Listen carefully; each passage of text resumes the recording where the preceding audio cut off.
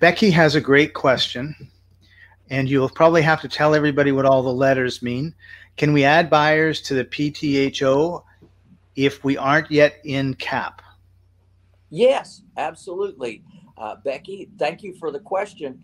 PTHO means Path to Home Ownership. Now, Path to Home Ownership is the program that we offer in our marketplace. So each of my certified affordable housing providers offer this in their local markets. And that market could be as small as within 5 miles of where you live. I mean, you don't have to have the whole state, you don't have to be working the whole nation. You literally can have a business within 5 miles of where you live.